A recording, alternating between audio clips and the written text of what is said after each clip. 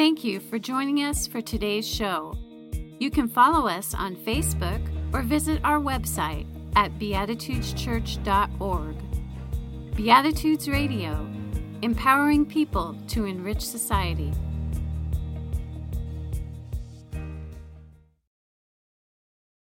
Today's reading is from the Torah, Genesis chapter 19, verses 1 through 11. That evening, the two angels came to the entrance of the city of Sodom. Lot was sitting there, and when he saw them, he stood up to meet them. Then he welcomed them and bowed with his face to the ground. "My lords," he said, "come to my home to wash your feet and be my guests for the night. You may then get up early in the morning and be on your way again." "Oh, no," they replied, "we'll just spend the night out here in the city square." But Lot insisted, so at last they went home with him. Lot prepared a feast for them, complete with fresh bread made without yeast, and they ate. But before they retired for the night, all the men of Sodom, young and old, came from all over the city and surrounded the house. They shouted to Lot, "Where are the men who came to spend the night with you? Bring them out to us so we can have sex with them." So Lot stepped outside to talk to them, shutting the door behind him. "Please, my brothers," he begged, "don't do such a wicked thing. Look, I have 2 virgin daughters. Let me bring them out to you, and you can do with them as you wish. But please, leave these men alone, for they are my guests and are under my protection." "Stand back," they shouted. "This fellow came to town as an outsider, and now he's acting like our judge. We'll treat you far worse than those other men." And they lunged toward Lot to break down the door. But the 2 angels reached out, pulled Lot into the house, and bolted the door. Then they blinded all the men, young and old, who were at the door of the house. So they gave up trying to get inside. Here ends the reading. Why did God allow coronavirus 19 to take place? Google that question. And when you Google it, you will find a wide variety of answers. And one of the most frequent connections between that question and the answers are 2 words, Sodom and Gomorrah. A perfect example was one of the entries that I clicked. The article said the following: televangelist Pat Robertson claimed abortion and same-sex marriage are partly to blame for the coronavirus. The 90-year-old Christian Broadcasting Network founder suggested that God won't end the coronavirus pandemic until people turn from their wicked ways. Robertson continues, "You confess your sins and forsake them. Then he heals the land. It's not before." Now, Pat Robertson is not the only one that is making that connection between homosexuality, the LGBTQ community, same-sex marriage, and the coronavirus. They see this as a judgment from God upon our culture today. Then they say that it is very parallel to the judgment that God did against Sodom and Gomorrah because of their homosexual intentions. But is that what Sodom and Gomorrah really teaches? Is that why God decides to destroy Sodom and Gomorrah? Or is there another possibility? Is it possible that we have become so comfortable in looking at one particular way of interpreting the text and interpreting in that way because of the bias of particular translations, that we have basically put on blinders and we're not willing to see any other options? Even the text that was read for us, the translation that was used, the translators took liberty and allowing and encouraging us to think about that text from one particular point of view and not even being open to other possibilities. So I want to re-examine that passage and stop and ask, why did God judge and eventually destroy Sodom and Gomorrah? And what in the world does that have to do with coronavirus? There are 4 clues that you will find scattered throughout the passage. Some of them are so quickly to go past that we miss out. For example, the first clue is that Lot was sitting at the city gate. Now, please understand, Lot wasn't there just hanging out and drinking tea or getting a suntan. Lot was there because the city gate was kind of their courthouse. It's where people went to have their various conflicts adjudicated for them. And because it says that Lot was sitting there, he was probably one of those individuals. So if you had a conflict with another individual and you needed to have it resolved, you would go to the city gate, and one of those individuals that would be there was Lot. So that was one of the reasons why Lot was at that city gate. But there was another reason. He was the gatekeeper. What does that mean? If you go into some of the previous chapters, you'll find out that Sodom had been in battle, that there was an external threat to their city. And so when there was this external threat, often like you find in movies like Game of Thrones and things like that, the people will come in to the city and they basically shut it down. They kind of shelter in place, if you would. But when the threat was still there, but it wasn't as imminent, they would open the gates. But they would be very careful on who they would allow to come into the city. So this makes perfect sense that these 2 strangers come to the city, and it is Lot's job to be the gatekeeper. He has to vet them to make sure that they will not be a threat if he allows them into the city. The text tells us that Lot invites them to his home, and when he invites them into the home, one of the things that happens is the 2 strangers say, no. We're going to stay out here in the plaza. We'll just stay the night out here. And Lot says no. What Lot does is an act of hospitality, yes, but it's far more than just that. Lot says, look, you're under my care. My reputation is on the line. I am responsible for you, and so therefore, you're not just sleeping out and having free will of the city. You're coming into my house. If you would, Lot shows them hospitality, but at the same time, Lot puts them under house arrest. They don't have the freedom to go anywhere. And the text also tells us that Lot had said to them, look, you got one night and then you're gone. So Lot is functioning in his capacity as one of the core leaders of that city. He's putting his reputation, his honor on the line. Now again, understand the situation. The people in the city are afraid. They're afraid that if strangers come into their midst, that they may be spies, that they may actually sabotage them and be means by which these external threat can enter into their city.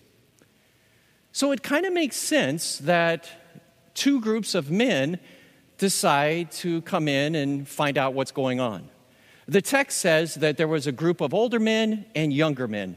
Now, many people interpret that to mean that all the men in the city are involved.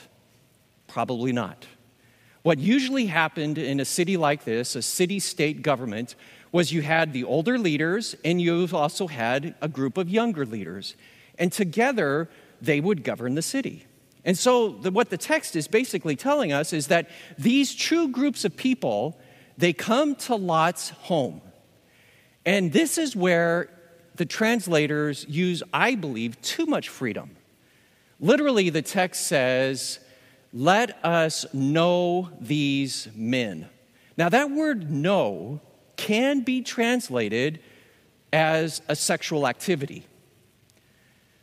It is also can be understood in the sense of knowing, in the sense of investigating.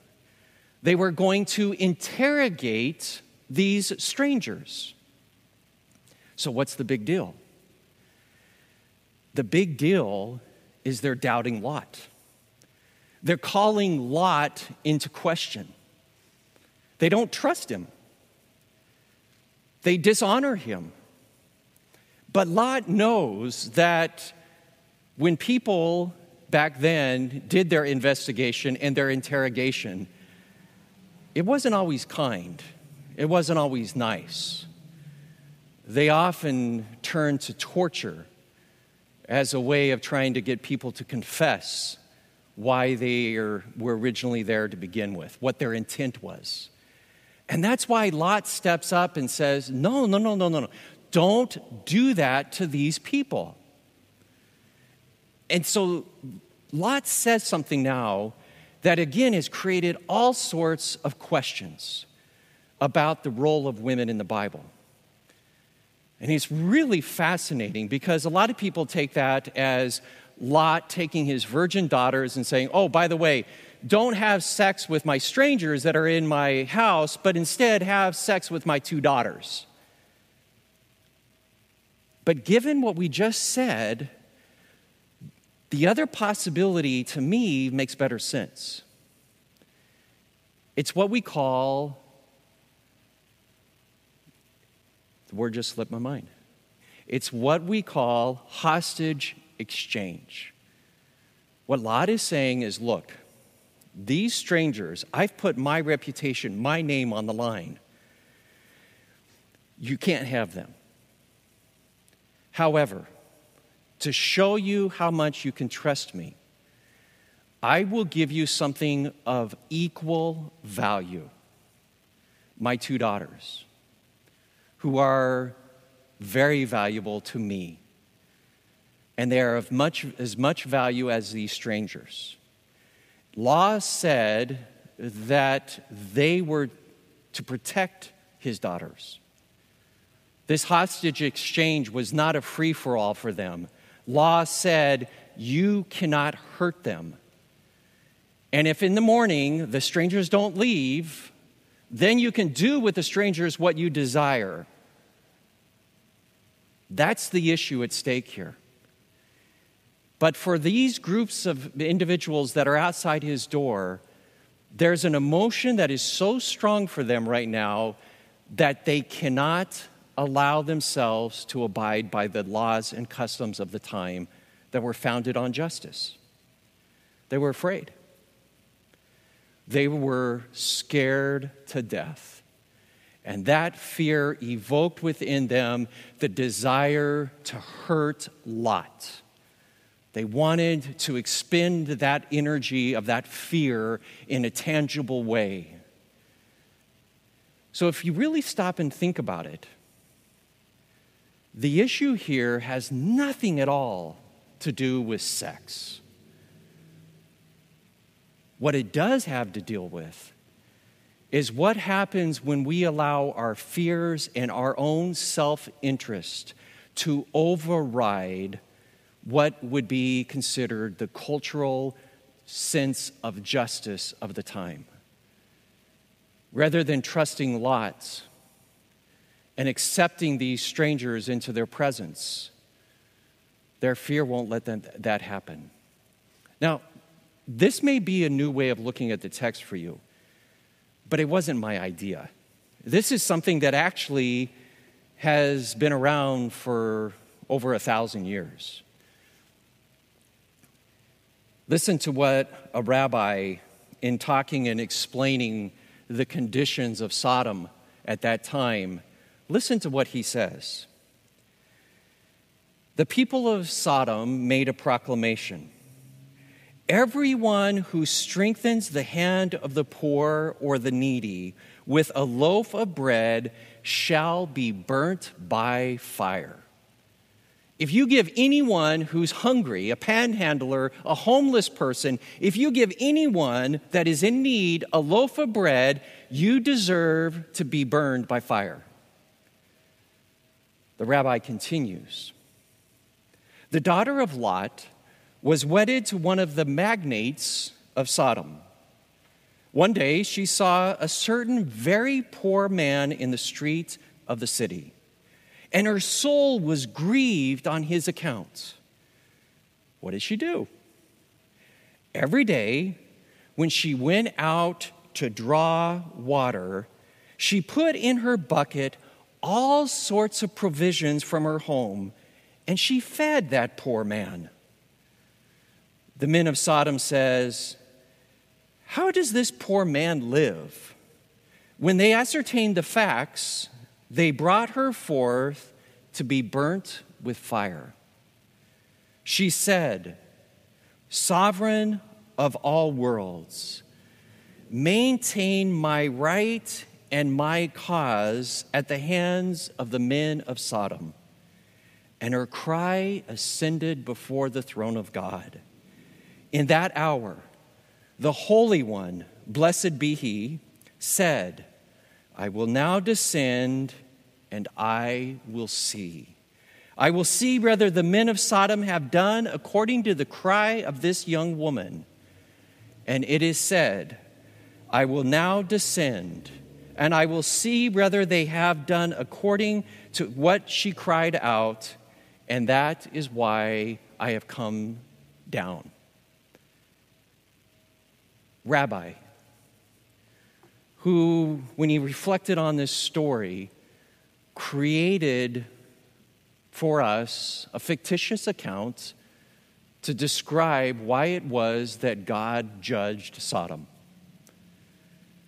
He doesn't say anything about sex.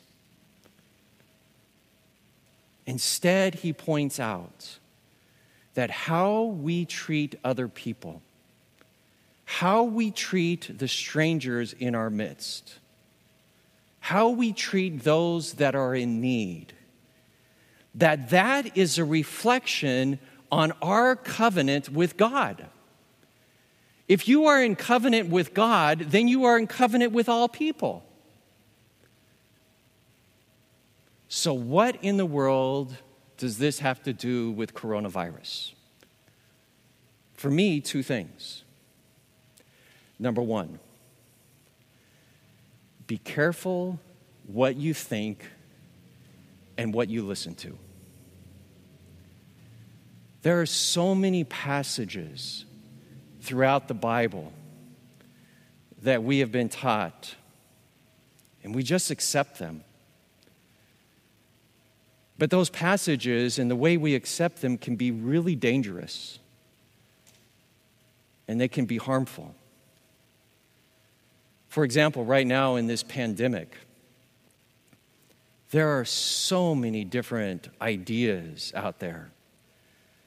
And they're coming from all different sorts of levels, from the highest to the lowest level. And we need wisdom.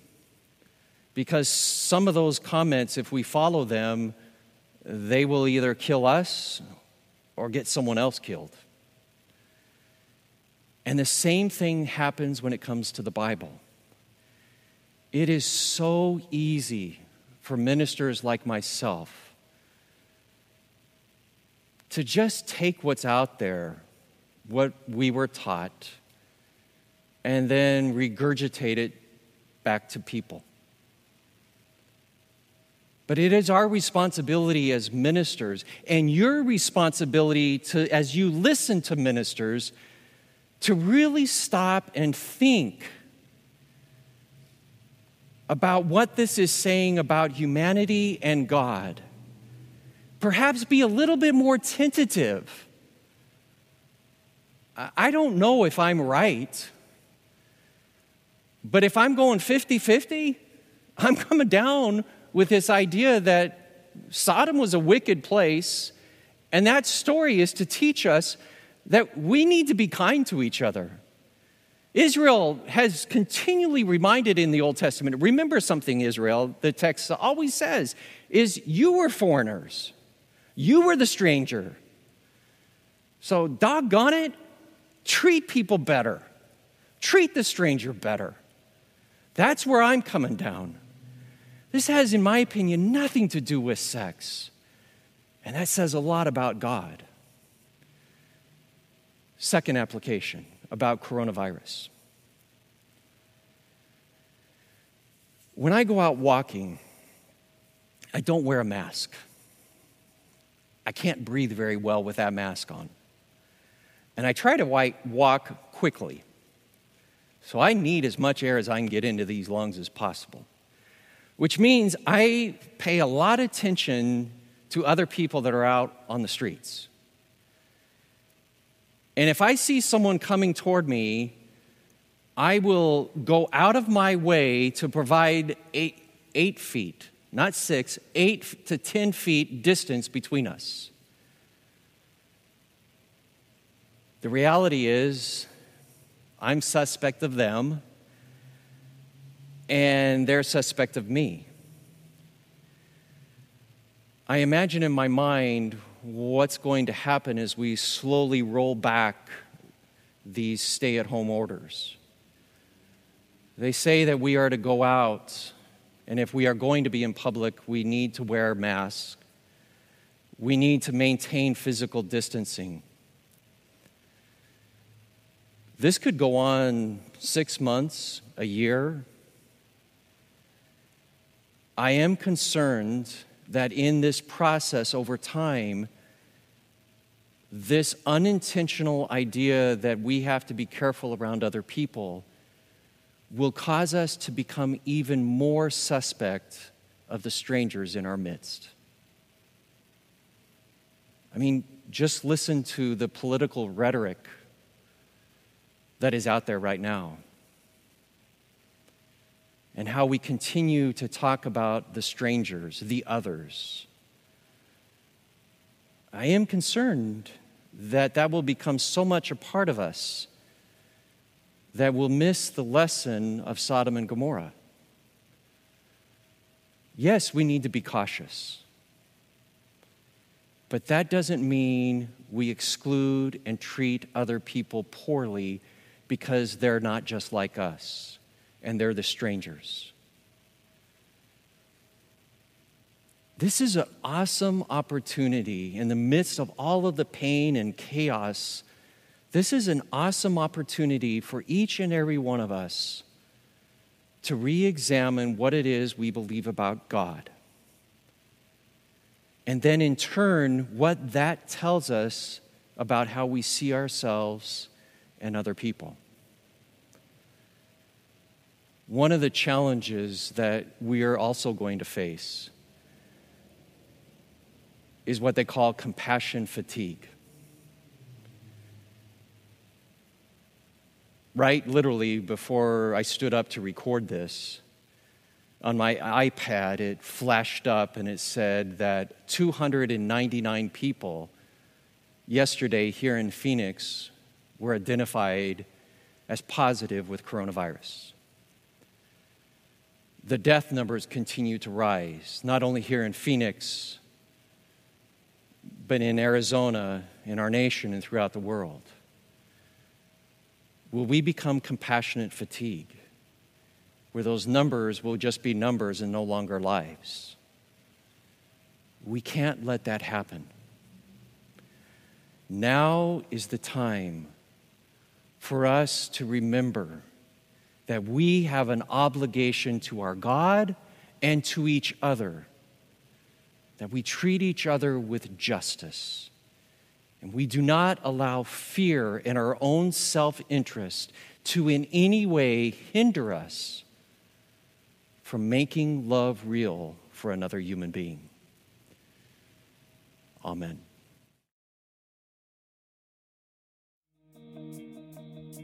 Thank you for joining us for today's show. You can help us to continue this program by making your donations at beatitudeschurch.org/online-giving. Beatitudes Radio, empowering people to enrich society.